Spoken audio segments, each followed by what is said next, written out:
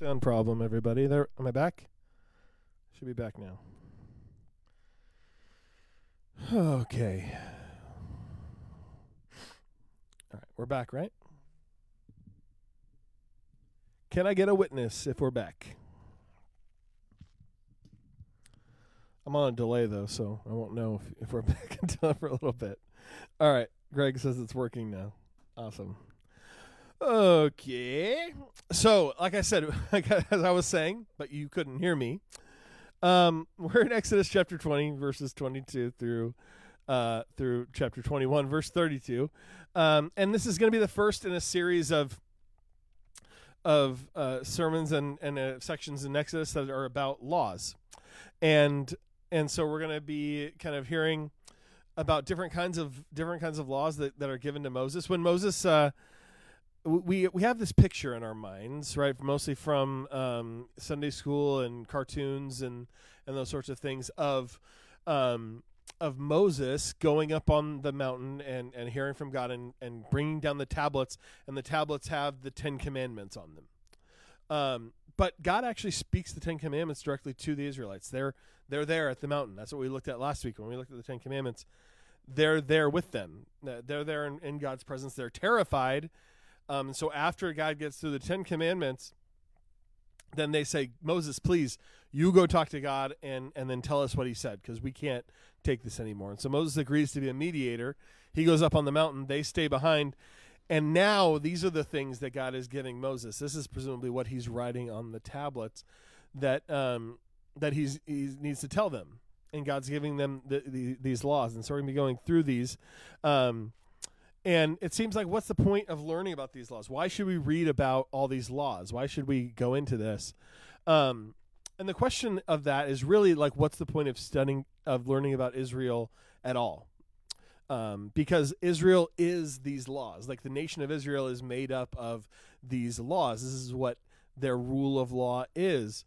Because Israel is a true theocracy. And again, we're talking about ancient Israel, not necessarily the modern nation of Israel, but the this time with Moses and with these people, they are a true theocracy. God is giving them these laws because he is their king. They are his people. These are his laws. And so in laying out the laws for his people, God is demonstrating his desire for how people should live. He's really saying, here is what I would like you to do. Here's how I would like people to live. And even things like the ceremonial law, which maybe seem silly or seem arbitrary, or why would they have to do all these things? It's really laying the groundwork for the coming of Jesus and his ultimate sacrifice for us. So there is value in studying these laws, even though they don't apply directly to us, right? We're not meant to go out and try to implement them. We're in a different system. But that doesn't mean that we ignore them, right? It doesn't mean that we just ignore it and don't read it and don't bother. There is value in it. They're meant for our good and for our instruction. So the first section we're going to look at is about altars. He starts off, the first thing after the 10 Commandments he's going to give them instruction on is, how should you worship me? Right? That's really the question, is how should they worship God? How does God want to be worshipped? And he's going to give them some instruction on altars. It says this in verses 22 through 26 of Exodus 20. And Yahweh said to Moses, thus you shall say to the people of Israel, you have seen for yourselves that I have talked with you from heaven. You shall not make gods of silver to be with me, nor shall you make yourself gods of gold. An altar of earth you shall make for me, and sacrifice on it your burnt offerings and your peace offerings, your sheep and your oxen. In every place where I cause my name to be remembered, I will come to you and bless you. If you make me an altar of stone, you shall not build it of hewn stones, for if you wield your tool on it, you profane it. And you shall not go up by steps to my altar, that your nakedness may not be exposed on it. Okay, so there's a couple things we can highlight from this this first section here. A couple things we can take away. First, he reiterates the fact that they're not to use carved images. He says, you heard me speak from heaven. Like, you know that I'm not in the little idol that you make. You know that I'm not in something that's made by human hands. You know that I'm much bigger, much scarier than that. I should not be made of an image of silver or gold, and I don't want buddies who are made of silver or gold, other little gods made of silver and gold. We don't need that. The other thing he says, they should not make ornate altars, right? He's saying their altars should be of a certain kind. They should not be very ornate. This would help distinguish them from the pagan worship that they saw in Egypt and that they were going to see when they go into Canaan. These were the ways that they worshiped. They worshiped in these very ornate, fancy altars. He wants them to have appropriate altars. He wants their altars to be made of dirt or earth. They should be made of natural occurring stones. They should be movable. They should be transitory, right? They would need to make these altars in every place that they wandered. At this point, they don't know they're going to be wandering for 40 years, but it's going to be important because they're going to be wandering all over the place for 40 years. They're going to need to be able to make new altars everywhere they go. And this simple design will discourage them from worshiping the altar itself instead of God. Right, that they would not be tempted to think that the altar itself is has some kind of power, but that God himself has the power. He also talks about them not exposing their nakedness to the altar, right? That is to design the altar so as not to inadvertently expose themselves to it. And there's two reasons for this. One is that the pagan worship of the era often included sexual acts. Right, they should avoid any resemblance to these forms of worship and any temptation to start worshiping at their altar to Yahweh in the way that the pagans worshipped. And so they should not even make it a possibility that they might be tempted to start worshiping in that way. The second reason for this is that they should just be modest and holy when going to worship the one true God. They should consider, like, I want to be humble, I want to be modest, I want to be holy when I'm going to worship and talk to the one true God. Okay, so these are their laws about their altars. What does this teach us, though? What does this mean for us? What can we take away from this? Well, it tells us something about how God wants to be worshipped, right? And even the fact that we're not making altars to make sacrifices, we still worship, and we still worship in a certain way. And this gives us some basic principles for how we should worship. For one thing, our worship centers and our worship materials should not be overly ornate, right? It shouldn't be about the objects or the places that we are worshiping. They should not be overly fancy. You shouldn't be tempted to think that that is the thing that we are worshiping. Secondly, our worship elements should not become objects of worship themselves, right? The things we use to worship, whether those are hymnals or whether they're Bibles or whether they're pews or seats or guitars, instruments, pianos, anything like that, they should not become the objects of worship themselves. And this does happen, right? It happens overtly in churches like the Catholic Church, where they have relics and they have objects that people pray to and use as holy objects, where they are the object of worship and not God himself. But it even happens in Protestant churches as well, where we maybe unintentionally make things and places holy and worthy of worship themselves, as though they are the thing we're worshiping instead of the creator that we're worshiping. It also teaches us that that our worship should be modest, humble, reverent, right? That we should take it seriously, that we should take God seriously when we come to worship him. Our current situation that we're in right now appropriately challenges our ecclesiology, right? How we think about church. That's what ecclesiology just means. How do we think about church? This is the study of church. What do we think about the church? How do we think about it? And it's clear that we are learning that the church is not a building, right? It's something that we know, but now that we're actually living out, that it's not about the location, it's not about the building, it's not about the place that we gather, it's about the people that gather and the one we gather for. That the building can be useful and good, and it is, and I wish we could get back there, but it should not be seen as necessary for Christian worship. Right? That a location is not necessary, that we are the location, right? That we are the temples of God. That we together, as the people of God, are temples to God. And so we don't need a building to worship.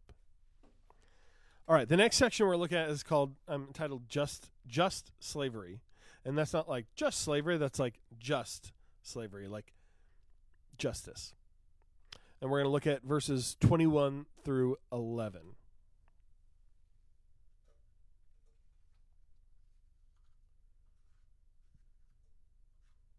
It says this: Now these are the rules that you shall set before them. When you buy a Hebrew slave, he shall serve 6 years, and in the 7th he shall go out free for nothing.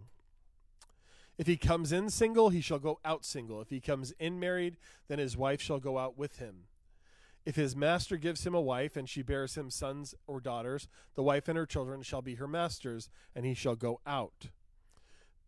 But if the slave plainly says, I love my master, my wife, and my children, I will not go out free, then his master shall bring him to God, and he shall bring him to the door or the doorpost, and his master shall bore his ear through with an awl, and he shall be his slave forever.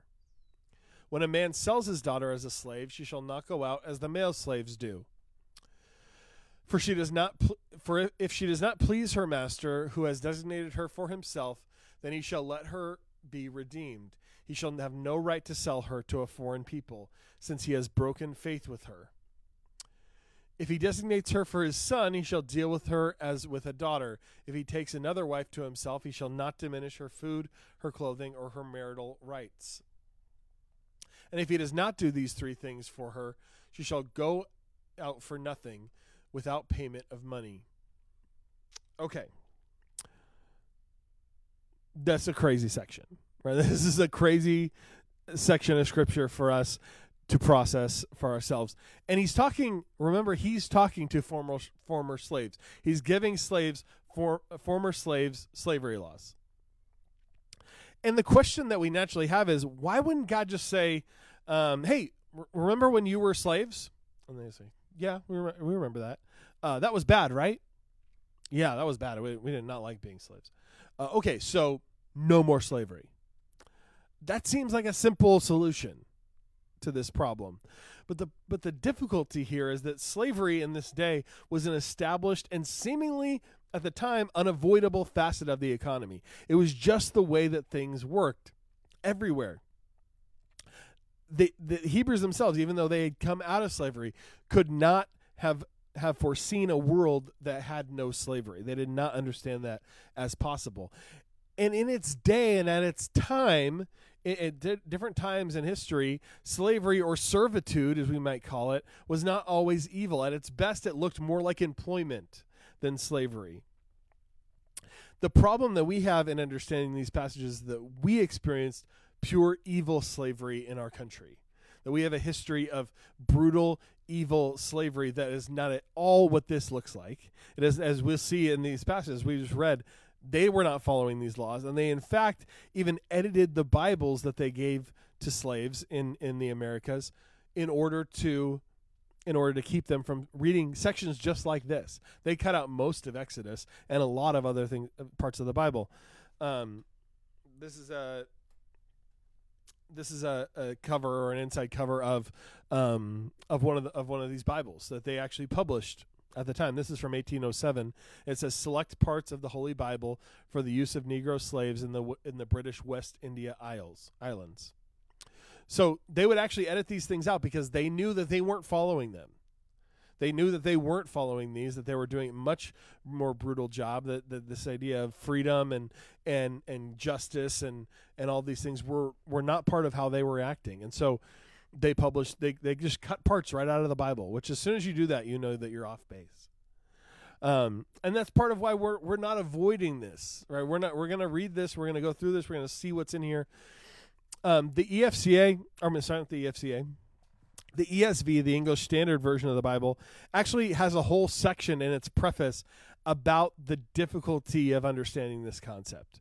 It has a whole section talking about how they've chosen to translate words like slave and servant, the words that they're translating into those from the Hebrew and the Greek, because the institution was so different than what we've experienced in our history. And so I encourage you to read that. It is in the study guides. I was made aware that I forgot to send out the study guides this week. I got a little distracted with all of the drive-in service stuff that was going on.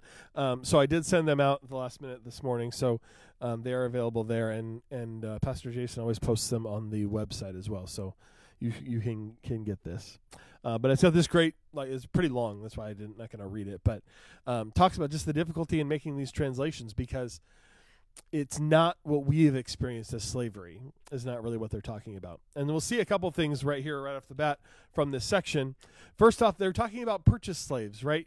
They can't be kidnapped or stolen. He's saying when you purchase a slave, meaning someone is selling themselves or selling their children into servitude to go serve someone, to pay a debt or to earn money in some way, that was the system, right? So you're purchasing a slave from them. Someone would often put themselves in servitude in order to pay off their own debts.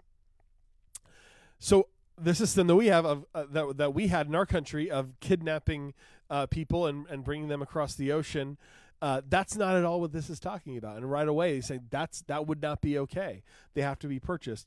They also had a 6-year time limit. They had a 6-year limit that each slave could only be held for 6 years. However much you purchased them for, 6 years was the maximum that they could serve, regardless of how big of a debt they were paying off.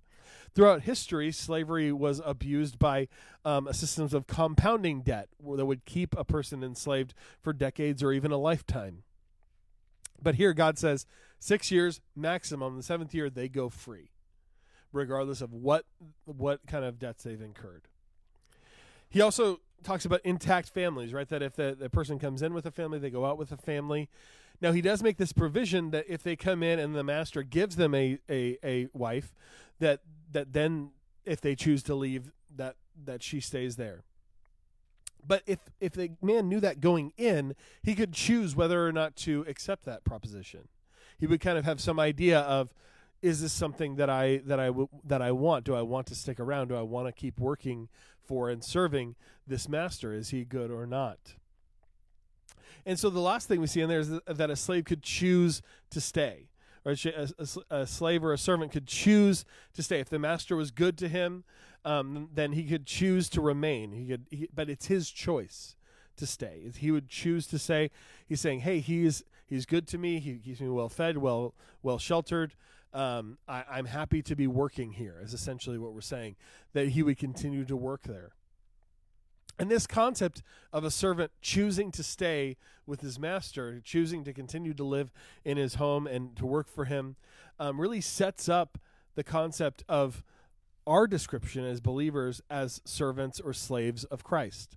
Again, this word that we're going to read in the ESV, they continue to translate as servant, could be translated either way. So we see it in a couple places. Paul introduces himself as a servant of Christ almost every time. He says, Paul, a servant of Christ Jesus, called to be an apostle, set out for the gospel, apart for the gospel of God. That's Romans 1:1, how he's introducing himself.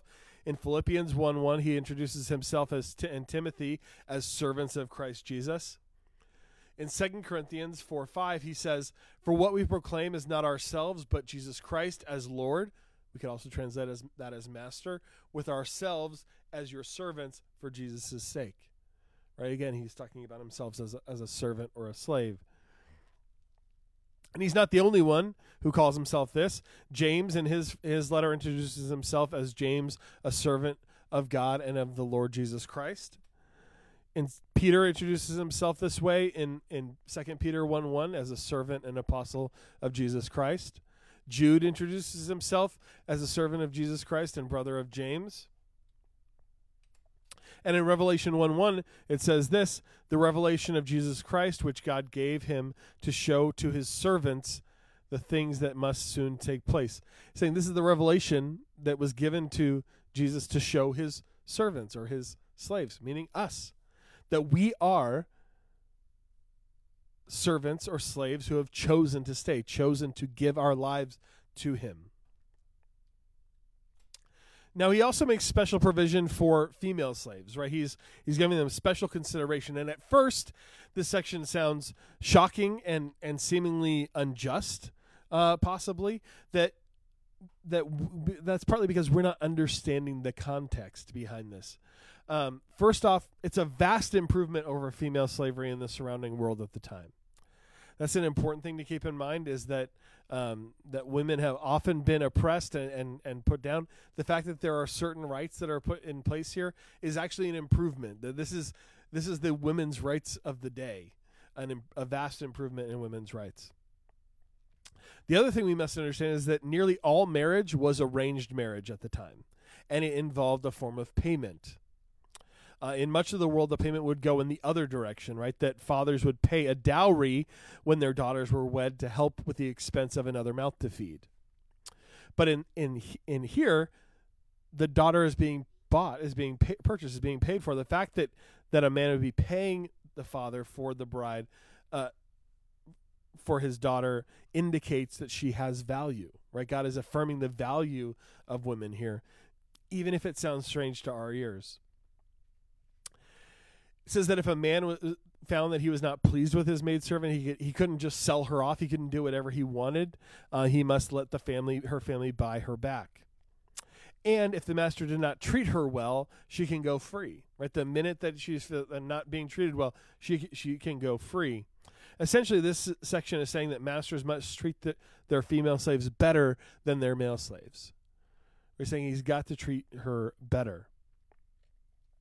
So we might ask ourselves, how can we apply these concepts? Right, we don't have slavery in our culture, certainly not widespread. Obviously, there are things like human trafficking, but in our culture, there's not widespread accepted slavery. So how might we apply these concepts? We're not masters and their or servants, and so how can we apply this section? Well, first off, by being generally fair, reasonable, and just in our dealings. Right, that we can generally, as we deal with people, as we interact with people, we can be fair, we can be reasonable, we can be just. That's essentially what this section is saying. Is treat people fairly, treat people justly, be reasonable, don't be oppressive. We can also apply it to employer-employee relationships. It's a similar thing that we do in Ephesians chapter 6. Paul talks about this because even by Paul's day, slavery wasn't an avoidable reality of life. And so he speaks to this as well in Ephesians chapter 6, verses 5 through 9. He says, "Bondservants, obey your earthly masters with fear and trembling, with a sincere heart, as you would Christ. Not by the way of eye service as people pleasers, but as bondservants of Christ, doing the will of God from the heart, rendering service with a good will as to the Lord and not to man. Knowing that whatever good anyone does, this he will receive back from the Lord, whether he is a bondservant or is free. Masters, do the same to them, and stop your threatening, knowing that he who is both their master and yours is in heaven, and there is no partiality with him." So Paul also talks about this idea of just being fair, being just, being reasonable, and honoring God above everything else. That whatever your situation is, whatever your employment situation is, you have a boss or you are the boss. Either way, we're treating one another as children of God, right? That we're recognizing that whatever our situation, whatever our authority structure is, that we are people made in the image of God, worthy of respect, worthy of honor, worthy of basic rights and goodness, and being good and kind to one another, regardless of what the structure might be. And that's what Paul lays out here. That's really what's laid out here in Exodus when it speaks to slavery laws for former slaves. All right, we'll move on to our next section. Let's get it a lot easier. Capital punishment. These are some wild sections today. So we're going to be in Exodus 21, verses 12 through 32. He says, "Whoever strikes a man so that he dies shall be put to death. But if he did not lie in wait for him, but God let him fall into his hand, then I will appoint for you a place to which he may flee. But if a man willfully attacks another to kill him by cunning, you shall take him from my altar that he may die. Whoever strikes his father or his mother shall be put to death. Whoever steals a man and sells him, and anyone found in possession of him, shall be put to death. Whoever curses his father or his mother shall be put to death. When men quarrel and one strikes another with a stone or his fist, and the man does not die but takes to his bed, then if the man rises again and walks outdoors with his staff, he who struck him shall be clear, only he shall pay for the loss of his time, and shall have him thoroughly healed. When a man strikes his slave, male or female, with a rod, and the slave dies under his hand, he shall be avenged. But if the slave survives a day or two, but he is not to be avenged, for the slave is his money. When men strive together and hit a pregnant woman so that her children come out, but there is no harm, the one who hit her shall surely be fined, as the woman's husband shall impose on him, and he shall pay as the judges determine. But if there is harm, then you shall pay life for life, eye for eye, tooth for tooth, hand for hand, foot for foot, burn for burn, wound for wound, stripe for stripe. When a man strikes the eye of his slave, male or female, and destroys it, he shall let that slave go free because of his eye. If he knocks out the tooth of his slave, male or female, he shall let the slave go because of the tooth. When an ox gores a man or a woman to death, the ox shall be stoned, and its flesh shall not be eaten, but the owner of the ox shall not be liable. But if the ox has been accustomed to gore in the past, and its owner has been warned, but has not kept it in, and it kills a man or a woman, the ox shall be stoned, and its owner shall be put to death. If a ransom is imposed on him, then he shall give for the redemption of his life whatever is imposed on him. If it gores a man's son or daughter, he shall be dealt with according to this same rule. If the ox gores a slave, male or female, the owner shall give to their master 30 shekels of silver, and the ox shall be stoned. Okay, so that what we see in this section, and it's key to understand, is cold justice. Right? This is justice. Life for life, eye for eye, tooth for tooth. It can be brutal, but it is what people demand. When people see these things, this is what they expect. They expect punishment. They see crime, they expect punishment. This is justice. And there's all kinds of things in this section that are introduced for the first time, really in history, to the justice system, and exist in our justice system even to this day.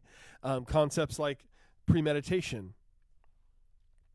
Right? God's law takes motive into account. And this is not common among surrounding people groups of the time. God says that what a person intended matters. And our justice system says the same thing. That our whole concept of leveling various crime based on intention and premeditation originates here in Scripture. This is where that idea originated. We also see the life of the unborn affirmed for the first time. For the first time in Scripture, although certainly not the last, the life of those yet to be born is valued as equal to the life of those who have been born. Right? The punishment that's laid out is the same for whether it's an unborn or a child or a person who has been born.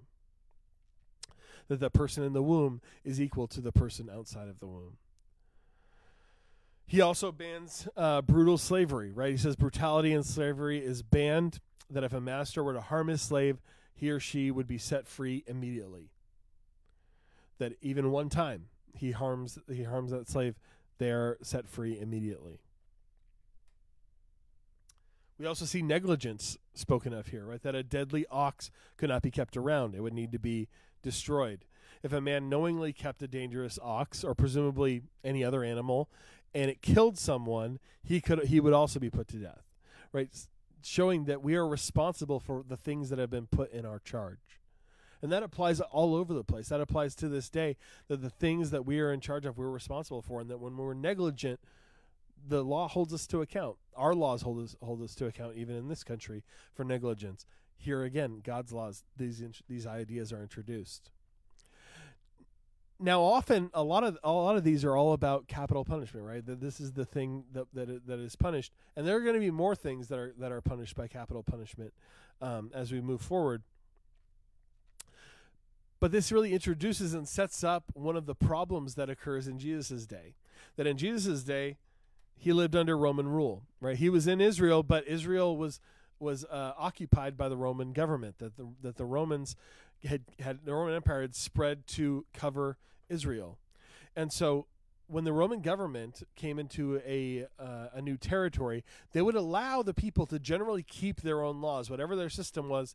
They would basically let them keep their own laws, except they would remove the ability to execute people. That they would take capital punishment as only under the authority of the Roman government. They might impose more laws as well, but capital punishment was something that was not allowed, aside from according to Roman rule and Roman law. And so, as we'll see later in Scripture, this becomes a problem, right? Because there's a lot of things in Israel that are punishable by death. And in Jesus' day, they couldn't execute the law of Moses. So they had all sorts of people walking around who should have been put to death.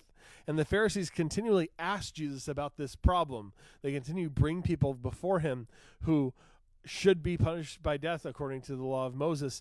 And they want to see what Jesus will do. Presumably, if Jesus is as pious as he seems to be, he would want to enact the law of Moses, thereby violate Roman law, and they could turn him in. Right? They could turn him in. If he violated Roman rule, they could turn him in, and the Roman government would deal with him. They continually try to trap him based on these laws themselves. But we don't see Jesus do that. He never actually subverts Roman rule. As much as he disagreed with the Roman government, as much as the Roman government was evil and certainly did not follow God's laws, did not acknowledge Yahweh as God, had very low morals, was not God's law. He never opposed them. He allowed the Roman government to do exactly what it was set up to do. He allowed them to rule in their place. He acknowledged that they had been put in place by God, even though it wasn't God's system. He recognized that God could remove them if he wanted to. And so he allowed that to be the case, and he never challenged them on these issues.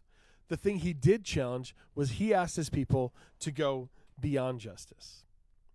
Right? The Old Testament had laid out, here's what justice looks like.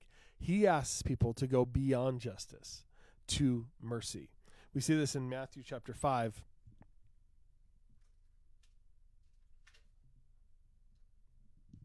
Oh, hold on. I don't have Matthew chapter 5 in here, apparently.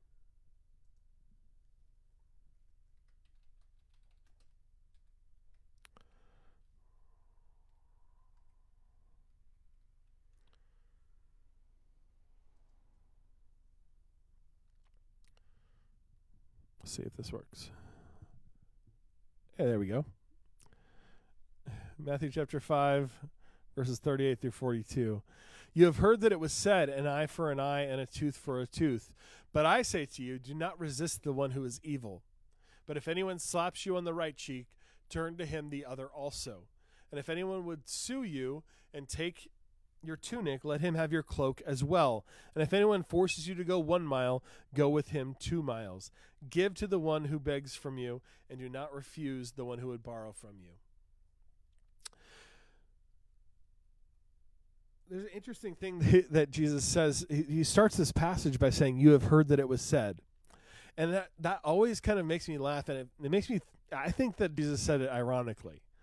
Because he is the one who said it, right? When he says, you've heard that it was said, he's talking about the Old Testament. Or he's talking about this passage, right? That when he says, eye for an eye, tooth for a tooth, he's talking about the passage we just read. But Jesus is the Word of God, right? He was with the Father when these things were said. He is in the Word. And so he is the one that said it. And then he says, you have heard that it was said. He really should say, remember when I said, right? and so he's quoting this, and then he's saying, essentially, that is justice, but you can go beyond justice, right? You can go further than that. Is he saying that the law of Moses was wrong? No. He's saying the law is justice. The law is what is right. The law is justice enacted. That when someone does wrong, they should be punished. That when crime is committed, it should be punished. And even punished in this extreme way. Of almost all of these things are capital punishment, right? Death.